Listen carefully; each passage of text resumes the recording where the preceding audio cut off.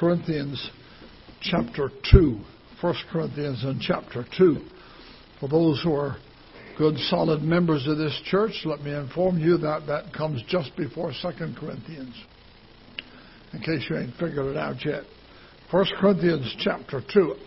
When I started making plans for what to preach on in a men's conference, I sort of, my attention was drawn to the overall theme of biblical prophecy, because there's nothing in the world that will encourage you if you're saved like the knowledge that Jesus Christ is coming back soon.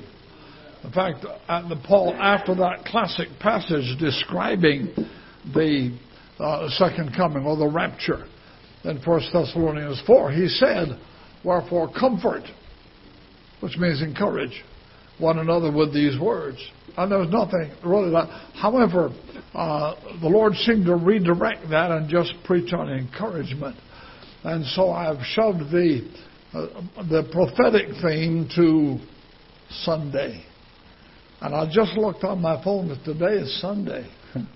So I'm going to preach on that theme in the Sunday school hour, teach on it, and in the morning service and the afternoon service.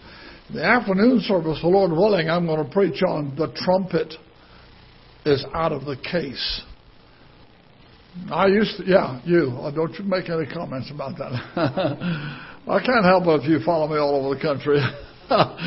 I used to preach all over the country that Jesus could come soon. And I still preach that. That's the imminent return of Christ. He could have come the day after he rose from the dead.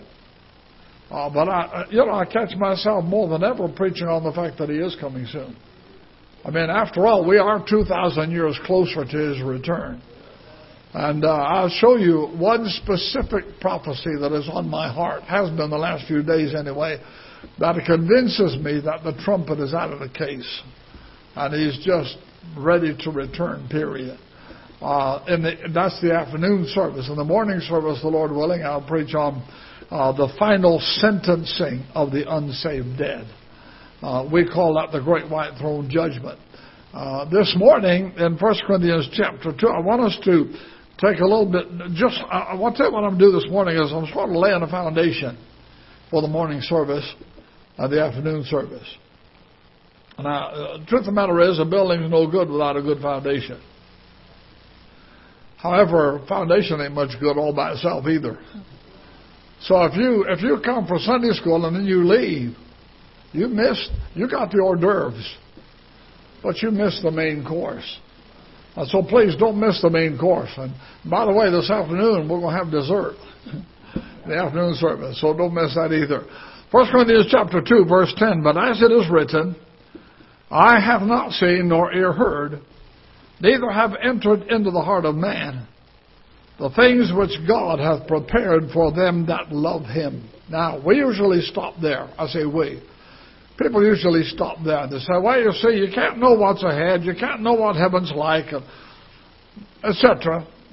I have not seen, you have not heard, you can't. However, read the next verse. The next verse says, "But God has revealed them unto us by his Spirit." By the way, look at me.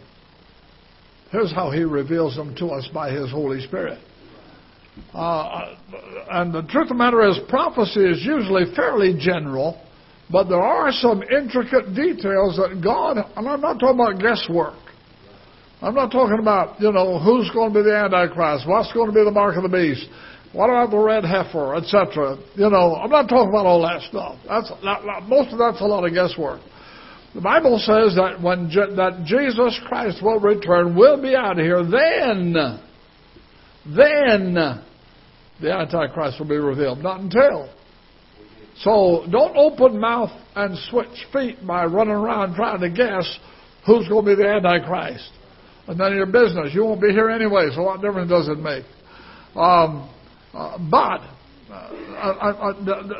the Bible does give us a foundation. That's what I want to do today. And I think we can squeeze it all in. I want to draw a diagram up here. of God's plan of the ages in chronological order, the major events. And so that you'll remember it, hopefully. Because I don't see many taking notes. So that you'll remember it. We'll draw a picture for you up here. We'll use that wall. We'll use the items between that wall and that wall. And hopefully, every time you come in here, you'll at least get a mental picture of the major events in chronological biblical order. As you study Bible prophecy, of course, we all know that the great passage in the Bible on prophecy is Revelation. Revelation is the last book in the Bible. And Revelation is the only book in the Bible that is entirely prophetic. When John wrote, even chapters 2 and 3 were prophecy. To us, they're history. But the only book in the Bible that's entirely prophetic, and since it's the last book in the Bible, then if the logic tells me, I mean, I'm a Baptist, but, we can still be logical sometimes, that if I'm going to get a chronological order of the events in prophecy, where should I get it? Revelation. Simple. And that's the primary book we study. Now, Daniel in the Old Testament is sort of the revelation of the Old Testament. Daniel and Revelation have a lot of similarities. But Daniel gives a good overview. One of the primary passages to study, if you're serious about biblical prophecy, is Matthew 24 and 25. That is what we call the Olivet Discourse, because on the Mount of Olives, Jesus gave the sermon. In that passage, the disciples came to him and asked him two questions. Jesus ignored the first question, as he often did, and went to the second one, because he knew that was the real one on their minds. And the question they asked him is, what shall be the is one, singular, what shall be the sign of thy coming?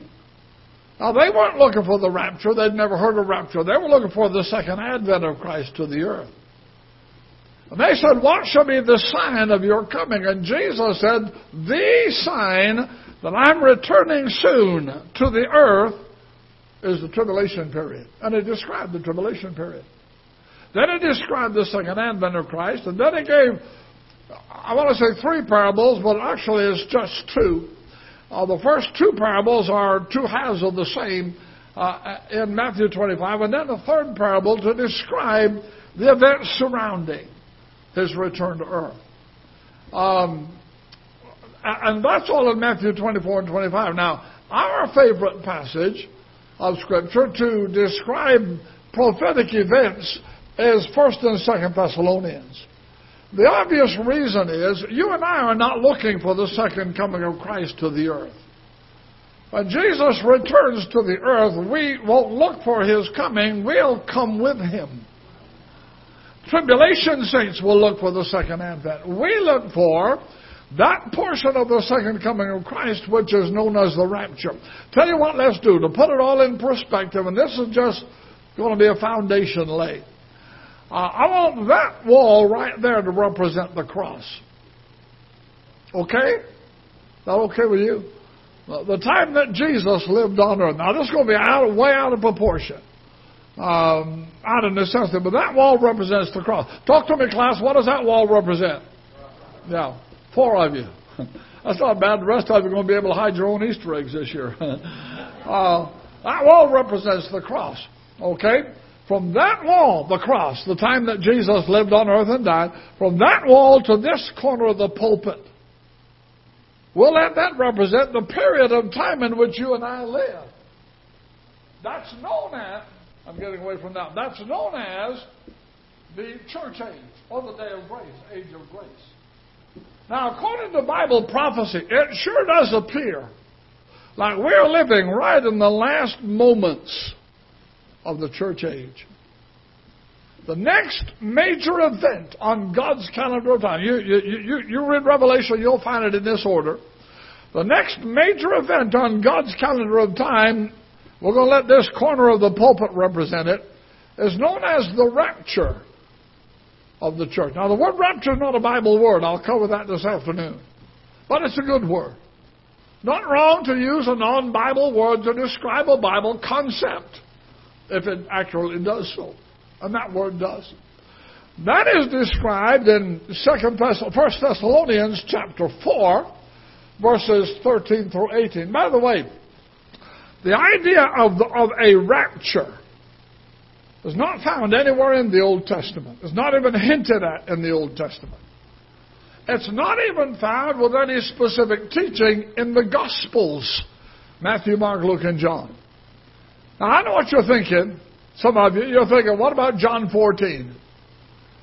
In his farewell address to the disciples on earth, Jesus said to them, I'm leaving. Let not your heart be troubled. You believe in God, believe also in me.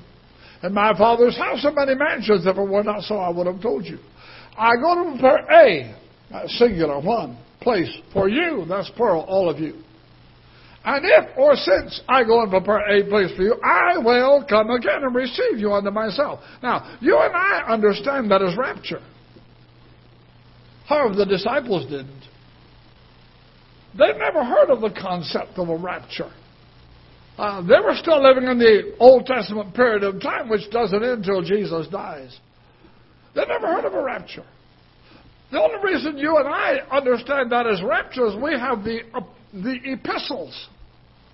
You thought an epistle was the wife of an apostle, didn't you? We have the epistles, and that explains it to us. But they did not understand that as rapture. They were still expecting Jesus to establish a physical kingdom on earth. So they didn't understand that as a rapture. Now, I'm convinced that when John wrote it down, that when he recorded it, he understood it as rapture. For the simple reason, he didn't write the Gospel of John until 30 to 50 years after Paul wrote 1 Thessalonians, which describes the rapture.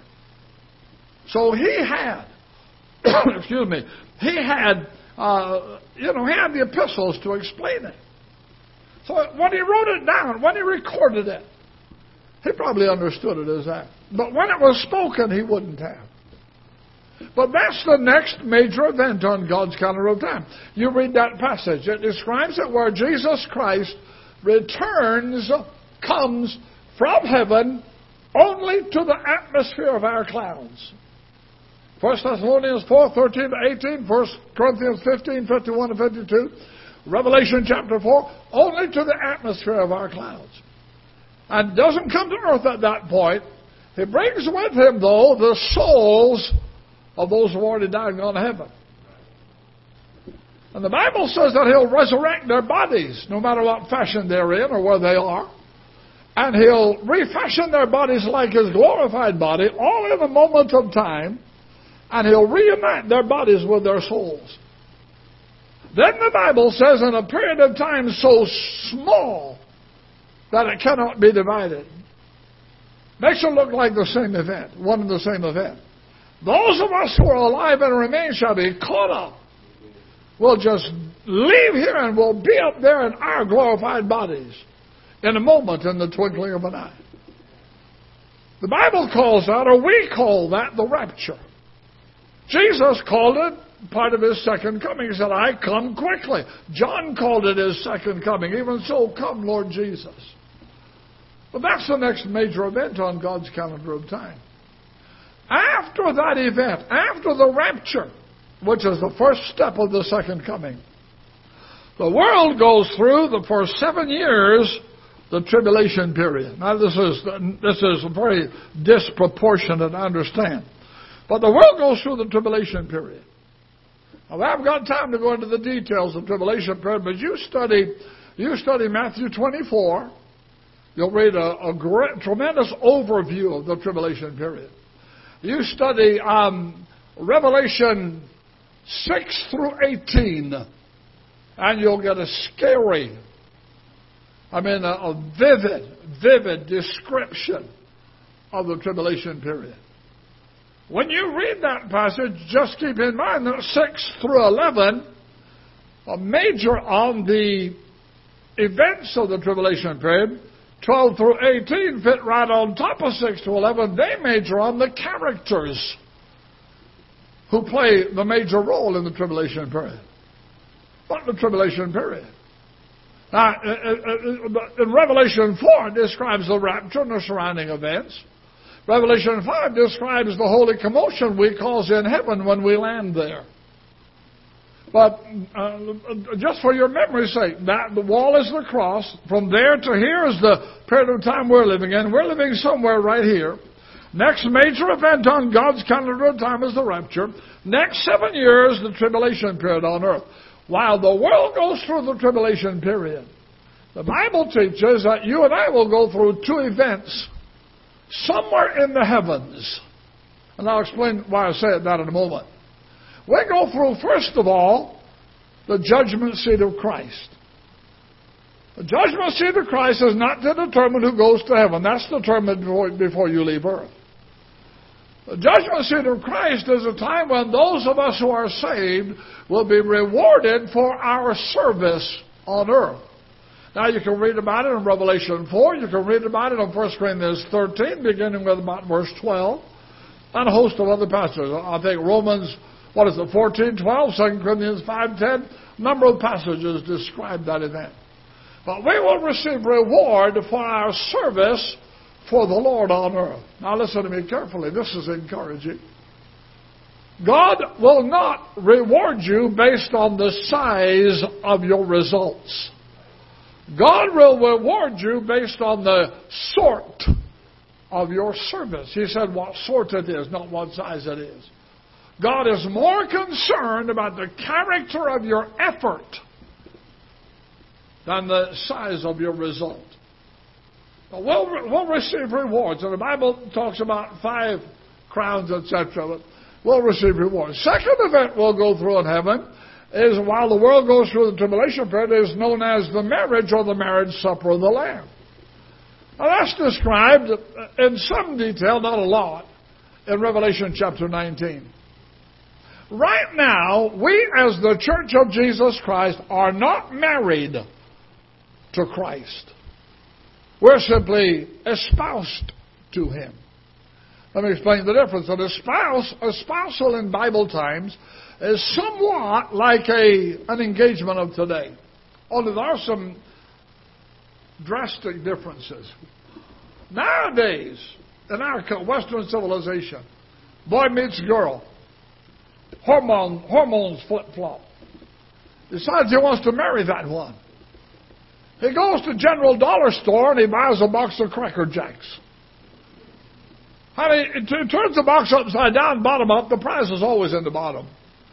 And he opens that bottom of that box and he gets out that little plastic ring. And he slides it on her appropriate finger and says, "Well, you," and she interrupts and says, "Boy, will I ever."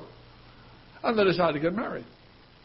Then, in our thinking, society, if he changes his mind, all he's got to do, if he has any guts at all, is go get his ring back, go find another one, plenty of fish in the sea. That's about our mentality. But in Bible times, that espousal was a lot different. To get engaged to your prospective mate, in Bible times, you had to go to court. And you had to sign a legally binding document to get espoused. And if after that, before the actual ceremony, you changed your mind, you had to go back to court under the same judge, and you had to file for divorce. And you're only engaged. That's pretty much the overall, but that's... Now, right now, Paul said this to the Corinthian church: "I have espoused you to one husband." We're not married to Christ yet. We're only espoused to Him. By a legally binding contract, by the way, an eternal one. But then, we'll be married to Him. Okay? Let me back up again. I can say, I forgot where we are. That wall is what, class? Cross. Whoop-de-doo. That's 3.5 of you. From that wall to this point is what? Don't fight over it. Church age. That's the day and age in which we live. And according to biblical prophecy, if you read the news at all, if you're alert at all, you know we're living in the last portion of that age. Next major event on God's calendar and time is what? The rapture. You know, in John chapter 11, Jesus said, most people don't realize it, but referring to that event, He said, I am the resurrection and the life. He that believeth in me, though he were dead, yet shall he live. That's a resurrection, isn't it? Dead, live. And whosoever liveth and believeth in me shall never die. That's the rapture. They're the only ones that are never going to die. Resurrection and rapture. Then the world goes through the 7-year what? Tribulation period. You know, all about the one world numbering system and one world economic system, one world police force, and one world postal system, which we already have, and, you know, all the Antichrist and all that, mark of the beast, etc. Tribulation period. Also, end of the tribulation period, at least the last 3.5 years, the campaign of Armageddon. While the world goes through the 7-year tribulation period after the rapture, we go through what? 2 events in heaven. First, the judgment seat of Christ. Oh, it's down to 2 now. Judgment seat of Christ. Secondly, the marriage supper or the marriage of the Lamb.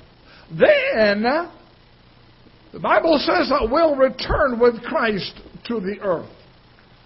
Now, you can read about it in detail in Revelation 19 and the end of Matthew 24 and a host of other passages. But Jesus Christ will mount a white horse in heaven. He'll have a vesture, the Bible says, from his shoulders to his ankles. That vesture will be dipped in blood. Not his. Theirs. Read Isaiah. The first 3 verses of Isaiah 63. And we will mount white horses with him. Said, preacher, I don't know how to ride a horse. Well, if I were you, I'd practice. I tease folks, it's a long drop if you fall from up there. Now, I don't know how God is going. I leave the details to him. Seat belts, airbags, who cares?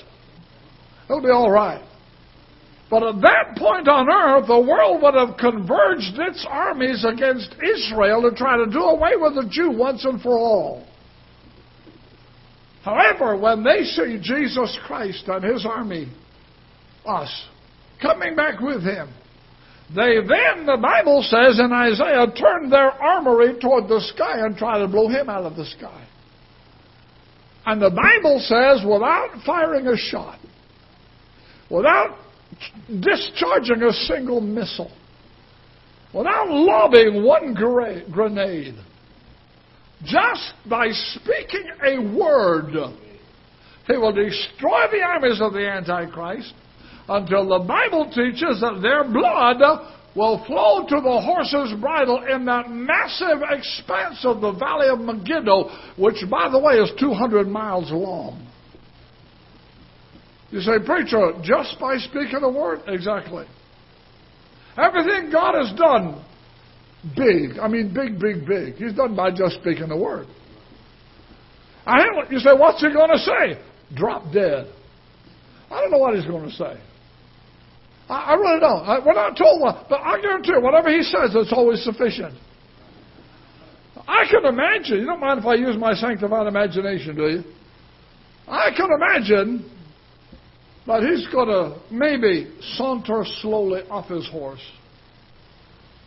hand the reins to the likes of Greg Booher, and say something like, hold my horse, pilgrim.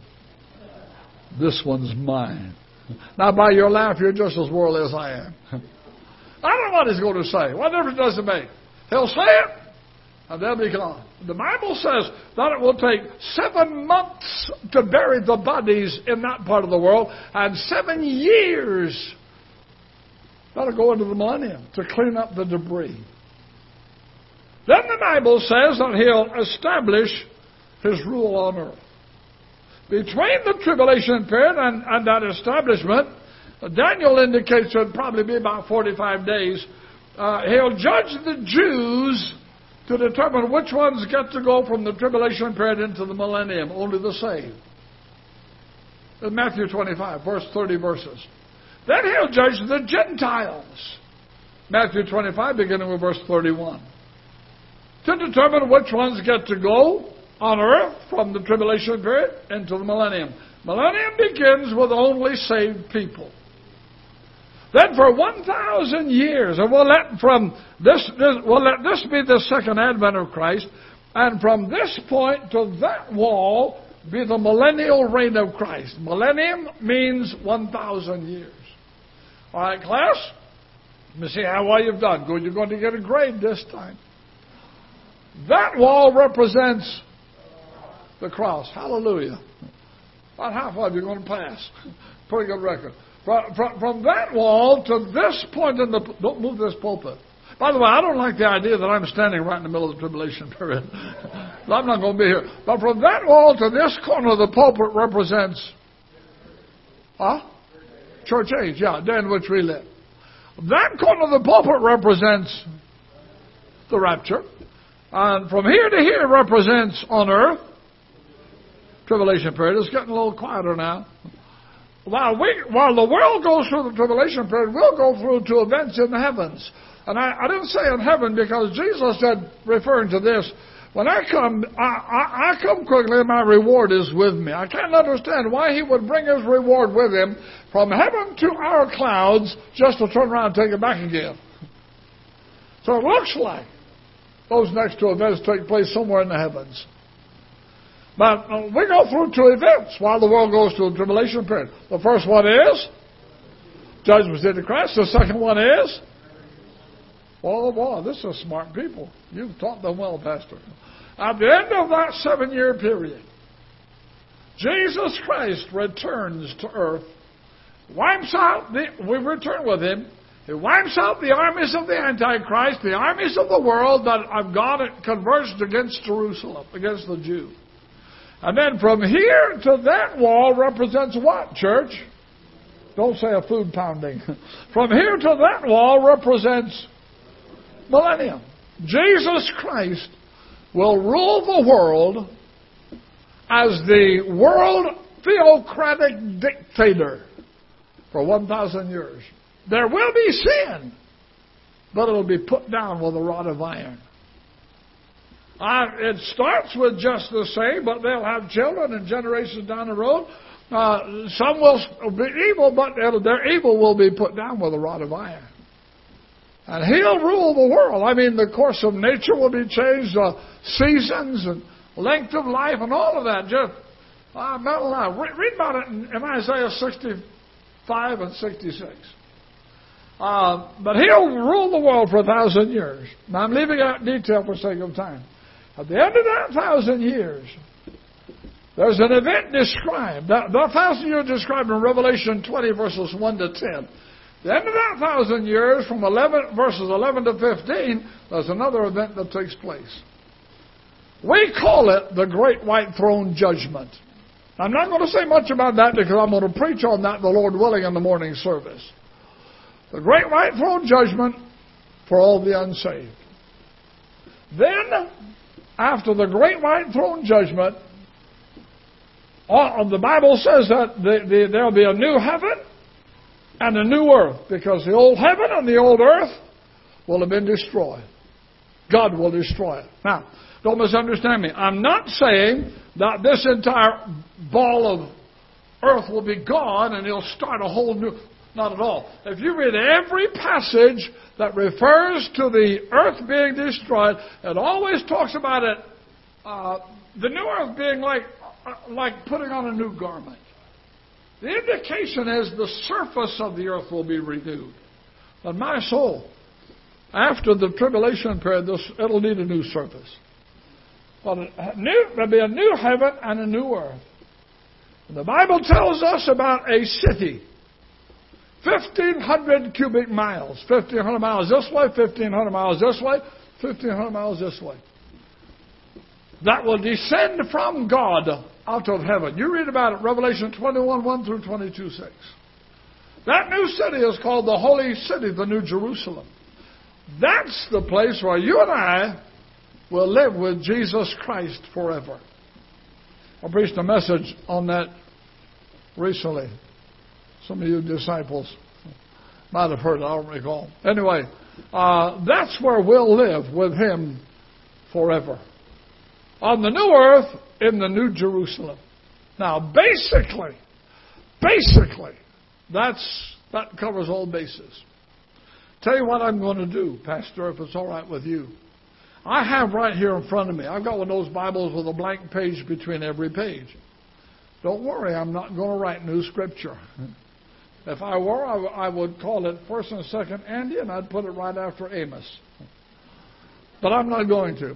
That's designed for taking notes. I have all of that, all of what I said this morning, sort of in outline form along with the scriptures. And if you're dying for a copy, because I am yourself, I've had time really to cover many bases, period. Tell you what I'll do, I'll let the pastor take a copy of that. You have a copy machine? You have a coffee machine too? I'll let him take a picture of that, and at his discretion, he can give it out to you. Make as many copies as you want. But anyway, that basically, if you get a fairly decent handle on that, you won't have any problem at all with those who come along and try to teach you that Jesus is not coming at the beginning of the rapture of the tribulation period. He's coming in the middle or at the end.